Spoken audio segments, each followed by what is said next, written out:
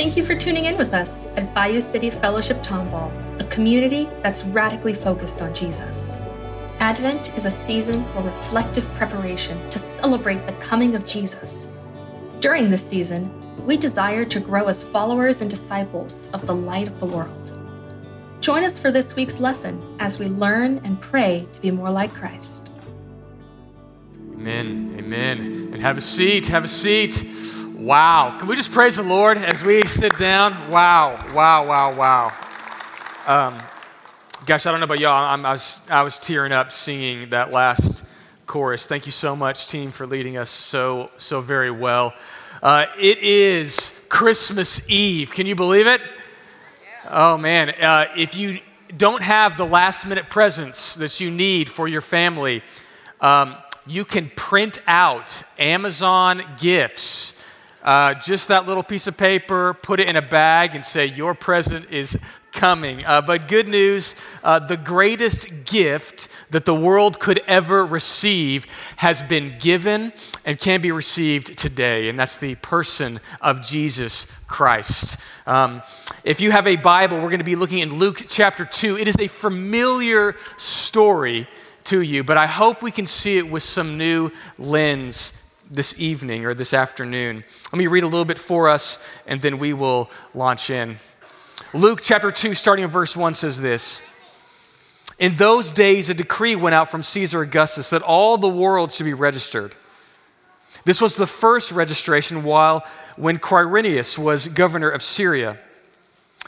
And all went to be registered, each to his own town. And Joseph also went from Galilee, from the town of Nazareth to Judea, to the city of David, which is called Bethlehem, because he was of the house and lineage of David, to be registered with Mary, his betrothed, who was with child.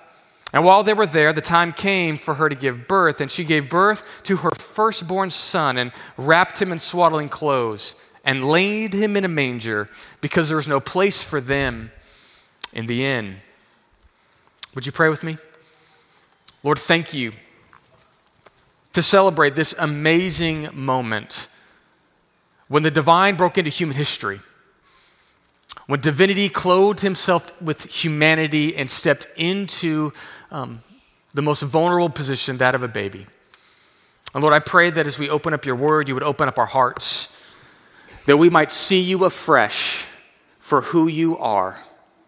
And Lord, that this Christmas would be a Christmas to remember. We ask this in Jesus' name. Amen.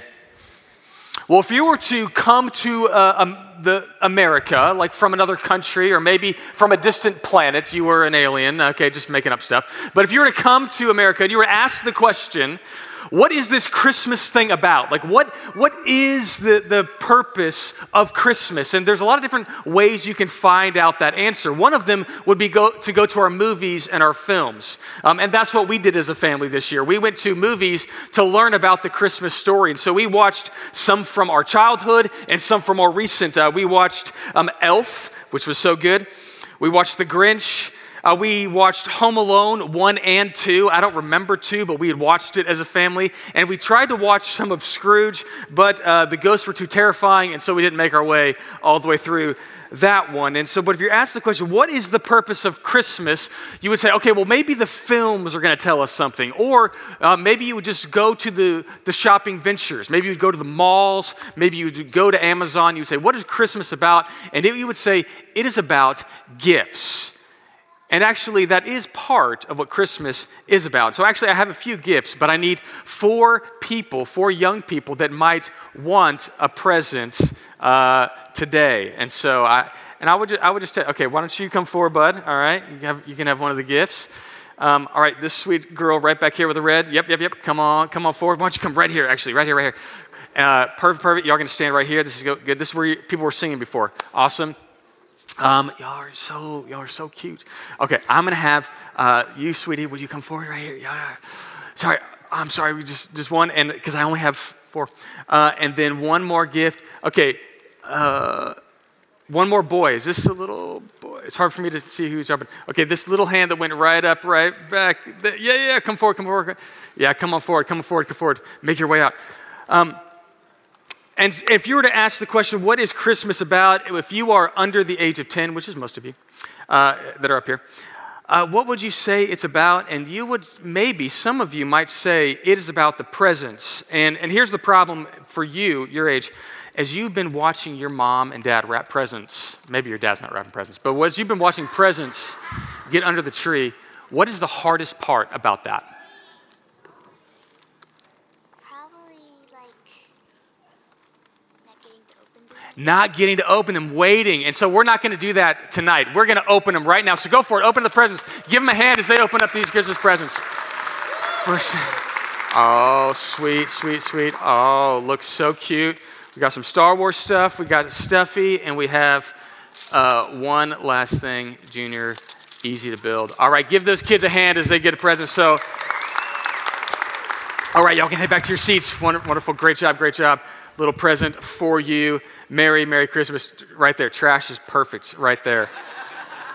That's why we have that space there. It's for the trash. You clean it up when you're done playing with the presents. That's what it is. For some of you, that's what Christmas is going to look like for you tomorrow. It's that day when you get up and you open up all the presents and all the wrapping is everywhere. And for many of us, as we look at the movies and we look at the presents, for some of us, I feel like sometimes for some of us, we miss the heart of Christmas, the meaning of Christmas. But in the gifts and in the movies, there's hints about what the story is really about. As I reflected upon the movies that we were watching over this time, we watched Elf, and if there's one kind of central theme of that movie, Elf, it's not the goofiness, although that is part of it, but it's the finding of the family. If I look at the Grinch, it's the story of the Grinch is kind of this feeling of rejection and isolation, but being invited into a family. And as I look at Scrooge, the kind of theme that pulls out of there that stuck with me is that person that was closed off, that had a closed heart that needed to be opened back up. Or Home Alone, it's about fighting. It's about raising kids. And it's about reunion. It's about coming back together. And as I look at those themes throughout those movies, I say in each one of those, there's some small story that's pointing to a larger story. There's little hints pointing to a greater story, and it's the greater story that I want to focus on this evening. It's not these little stories that are pointing to something greater. It's actually the greatest story ever told.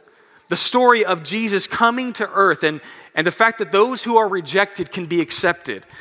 That those who have closed hearts could have their hearts opened up, and those that are fighting in relational tension, that there could be peace that reigns. That actually is the story. And as we look at the story, it's a story of contradictions. We're gonna see someone who is in power that is kind of overlooked. And we're gonna see people that are often overlooked, raised into prominence. There's lots of reversals. And so Luke, as he is writing his account of the birth of Jesus, really, as you look at it, it's like three scenes of a movie. As we look at the scene of the throne room of Caesar, we look at the scene of a small, impoverished couple, and we look at the scene of some shepherds. And it's through those three scenes that we're going to see three great principles of what Christmas is really about. The first scene is that in Caesar's palace. And the question that this part of the story answers is this: who's in control? Who's in control of world history? Who's in control of everything? Here's what it says in the Gospel of Luke, verse 1. It says, "In those days a decree went out from Caesar Augustus that all the world should be registered. This was the first registration while Quirinius was governor of Syria, and all went to be registered, each to his own town."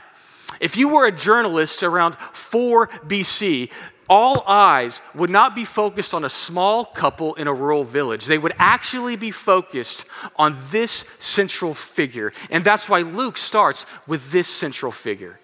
It's Caesar. Now, who was Caesar? Well, his name actually wasn't even Caesar. He was actually the nephew of Julius Caesar. His name was Gaius Octavius, and he was from a prosperous family outside of Rome. And through a series of political intrigue and through war and through murder, he rose to power and prominence. Around 44 BCE, his uncle was, 42 BCE, his uncle was determined and declared to be a god. And because Octavius was his nephew, He had power and prestige. In fact, later in his life, he too would be worshiped as a god. He reigned from 31 BC to around 14 AD, and he was given the title Augustus, which means majestic one. He made peace in the world. In fact, there had been a civil war in Rome, and when he moved to prominence and a position of power, he moved peace all through this region through the edge of a sword. He was one of the most successful leaders in Rome. And it says that all the world went to be registered. And because literally it was all of the known world that was ruled by this one individual. I'm going to show you a map to see the known world. You wanted a geography lesson? Well, here you go. I didn't want you to leave without anything. You see that his kingdom stretched all the way at this point in time just south of Great Britain all the way to Spain, including Italy, all across the Mediterranean, all the way over to Jerusalem to the right, and all of North Africa. There was over 55 million people that were ruled by this one individual in this known world. And it says of Augustus that he said, "I came to Rome and I found it a city of bricks, and I left it a city of marble. I made this nation wealthy and prosperous in ways that had never been done before."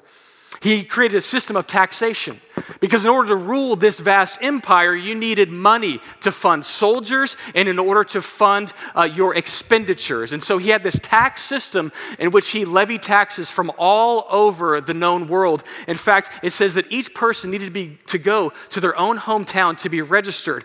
Why? For two reasons: taxes and military service. He wanted to know how many men were out there to field his army and also to supply his wealth. And he created the system of Roman roads, this vast system of Roman roads. In fact, if you go to Italy and Europe today, you can still see several of these roads. And it was said at this point in time, all roads lead to Rome. Because these people would journey with taxes, they would journey with money, and it says that Caesar, who is calling the shots, created a census to fund his military, to fund his power. But here's what Caesar didn't know. See, when all eyes at this point in time in 4th century BC are on the eyes of Caesar, God's eyes are not on Caesar. In fact, Luke uses Caesar, who is very prominent at this point in time, as just a footnote in part of a bigger story. In fact, this is the only time Caesar is actually mentioned in the gospel. Caesar was the most important person, but he's just a footnote in God's story. And Caesar believes that he is moving people around for his own will. But what he doesn't realize is that some 300, 400 years previously, a prophet Micah predicted that the king of the Jews would come and be born in the town of Bethlehem. And so Caesar believes that he is moving people like pawns on his chessboard. But what he doesn't realize is that he is only orchestrating everything that God has already planned. Have you ever played chess? I play with my kids. I play with my son. Sometimes I lose, sadly. Sometimes I win. But there's a great part about chess is that you have control of the board. You move each piece where you want it. You are in total control. And if you're a master, you think 10, 20, 30 moves in advance. God has been writing the story since the beginning of time. And we are not sitting on the side moving the pieces of our life. God is. There's a biblical word for that. It's called sovereignty. Proverbs 21 says this: the king's heart is like streams of water in the hand of the Lord. He turns it wherever he wishes. Acts 17 says it this way: he made every man and every nation of mankind on the face of the earth, having to determine their allotted periods and the boundaries of their dwelling, that they should seek God, although he's not far from each one of us. Here's what Luke is showing with Caesar. He says Caesar believes that he's in control, but there's actually someone greater who's in control. It's God. He's moving the pieces of their story. And let me tell you, he's moving the pieces of your story. Do you know why you're here this evening? It's not because of a job transfer. It's not because you're here with your family or your friends. You're here because God has sovereignly ordained this moment for you to be in this place for such a time as this. God is in control of your story, and that's incredibly important because sometimes we can feel overlooked or pushed aside, but not in the mind of God, because the camera is going to switch from the palaces of Rome to an impoverished couple making a journey, a 90-mile trek from Nazareth down to Bethlehem. Read with me in verse 4. It says this, "And Joseph also went up from Galilee, from the town of Nazareth to Judea, to the city of David, which is called Bethlehem, because he was of the house and lineage of David, to be registered with Mary, his betrothed, who was with child. And while they were there, the time came for her to give birth. And she gave birth to her firstborn son and wrapped him in swaddling clothes and laid him in a manger." C.S. Lewis writes it this way. He says, "The whole thing narrows and narrows until at last it comes down to a little point, to a small point of a spear, a Jewish girl and her prayers." Philip Yancey, in his book, "The Jesus I Never Knew," says it this way: "Today, as I read the accounts of Jesus' birth, I tremble to think that the fate of the world is resting on the responses of two rural teenagers." And that's the story. Mary was probably 14, 15 years old, a young girl, and she was visited by an angel saying, "You are going to give birth to the Son of the world," and you have this information, and Joseph marries her, and they were married under scandalous circumstances. And so they hear this news from Caesar. We've got to go down to Bethlehem, and Mary goes along with Joseph to be registered, probably because she is near birth. And as they're working their way down, the labor pains start coming. Now, I don't know if you've given birth to a child. I have not personally. I have a wife. And let me tell you, it is a terrifying reality to be near birth and have that expectation coming. I remember when our first was born, my daughter Peyton, I was in a meeting and I get the phone call. My wife had gone to the doctor's appointment and they said, "The baby is growth restricted and breech, and we're going to a C-section now." And so I was like, okay, I got in the car, I drove to the hospital, and within an hour, they've got her gowned up, they've got me gowned up, they've got her laid out in this sterile, pristine environment where they're going to deliver this baby. And I'm thinking, I have no idea what I'm doing. Thankfully, there's professionals who look clean that are going to deliver this child, right? That wasn't the situation for Joseph and Mary. They're working their way down, and it's probably more like a TikTok video I watched recently. An Uber driver is driving a woman to the hospital because she's about to give birth. And suddenly, as he's driving, she says, "It's coming." And so you see a young couple in the back, the woman giving birth in the back of the car. They had bleeped out some of the things, which I'm very thankful for. And I'm watching this, and he's just telling her, "Come on, mommy, you can do it." And I'm just like, "Uber driver, you're delivering a baby? This is so weird." And I'm going, that's probably closer to what it was like in this moment. This young couple who is coming down, and it says they're looking for a place to stay, but it says there's no room for them in the inn. There's nowhere for them to stay. Why is there nowhere for them to stay? Well, probably because of their scandalous relationship. No one wanted to be near them and give them the open opportunity because it was too questionable to deliver that baby.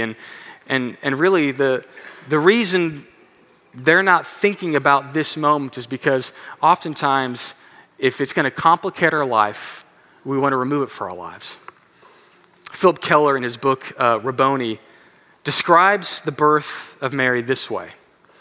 He says, "The sheep corral, filthy as only an eastern animal enclosure can be, reeked pungently with manure and urine accumulated over the seasons. Joseph cleared a corner just large enough for Mary to lie down. Birth pains had started.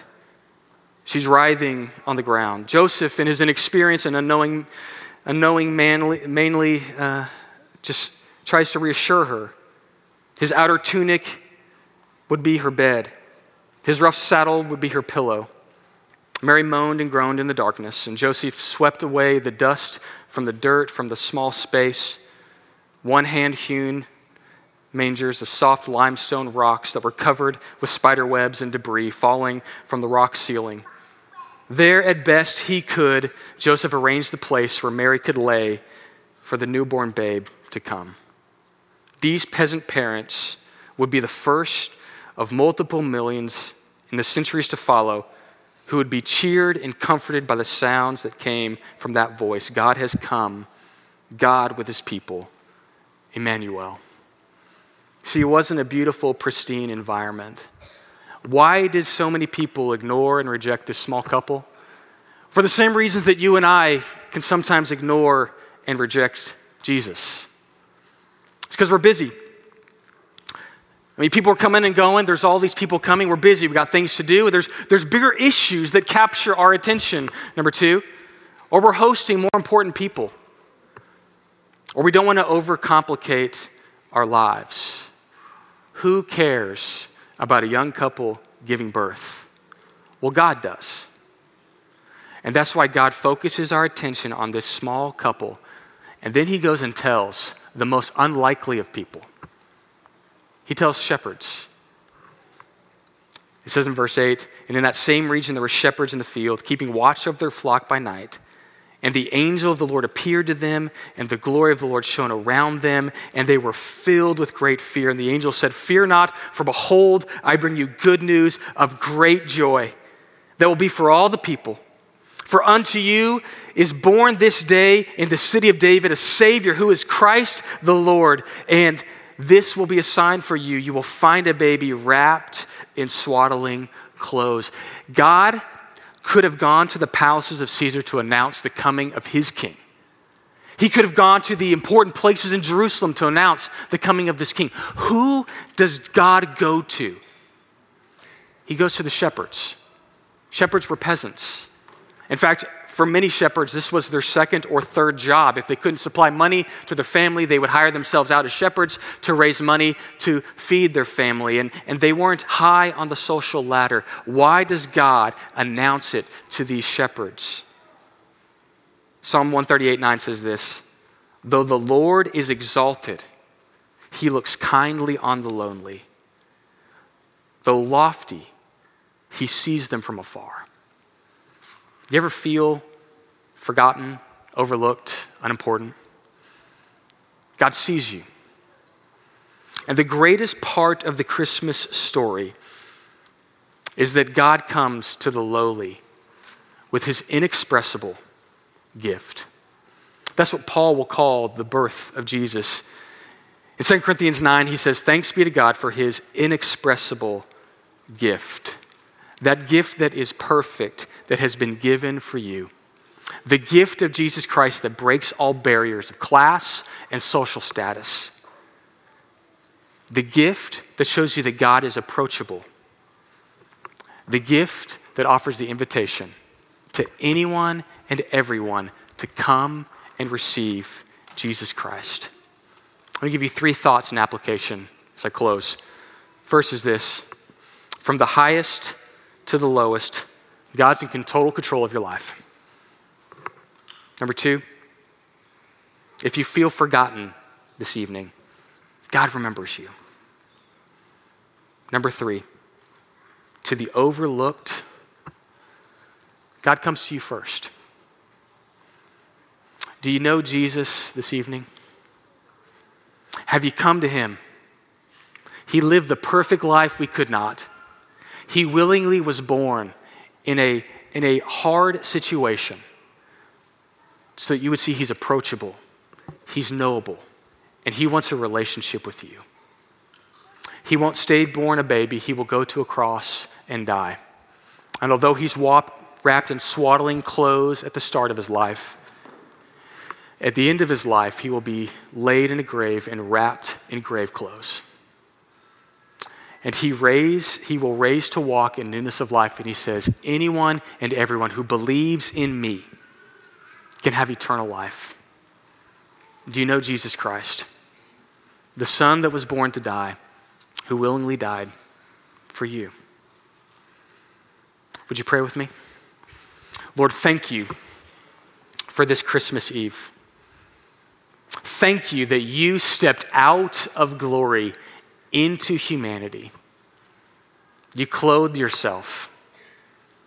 And Lord, you did not live a pristine life in a palace. You lived a normal life so that we could know you so that we could have a relationship with you, so we could be close to you and know that you are a God who sees us and wants to be close to us. So Lord, I pray for each person here that you would open our hearts and minds, that we would see you afresh this evening. We ask this in Jesus' name. Amen. As the band comes forward, our prayer team is going to come forward, and we're going to close this afternoon like we close all of our services with a chance for you to respond. What has God stirred within your heart this evening? What piece about Jesus have you never fully believed in? Some of you, Christmas time is going through the motions. Well, it's time to stop just the motions and come for a decision. Do you know this Jesus who was born and came and died for you? Maybe today is a time for you to respond in prayer. Solidify this moment as a time where you put your faith in Jesus Christ for the forgiveness of your sins. Christmas is a great time to receive that gift. For others of you, there's something else that you want prayer for. Maybe there's a loved one suffering or an illness you have been battling and you would love prayer alongside you. Maybe this Christmas season is a hard time for you because it's not a memory of what's to be opened, but it actually is a reflection on what has been closed. Maybe you've lost a loved one in this season, and so we want to pray for you as well, that you would have the encouragement and the joy that comes from knowing and walking with Jesus Christ. Respond as the Lord leads you. Thank you for listening to today's message. We hope that you feel encouraged. To stay up to date with our current sermon series, you can subscribe with us wherever you listen to podcasts.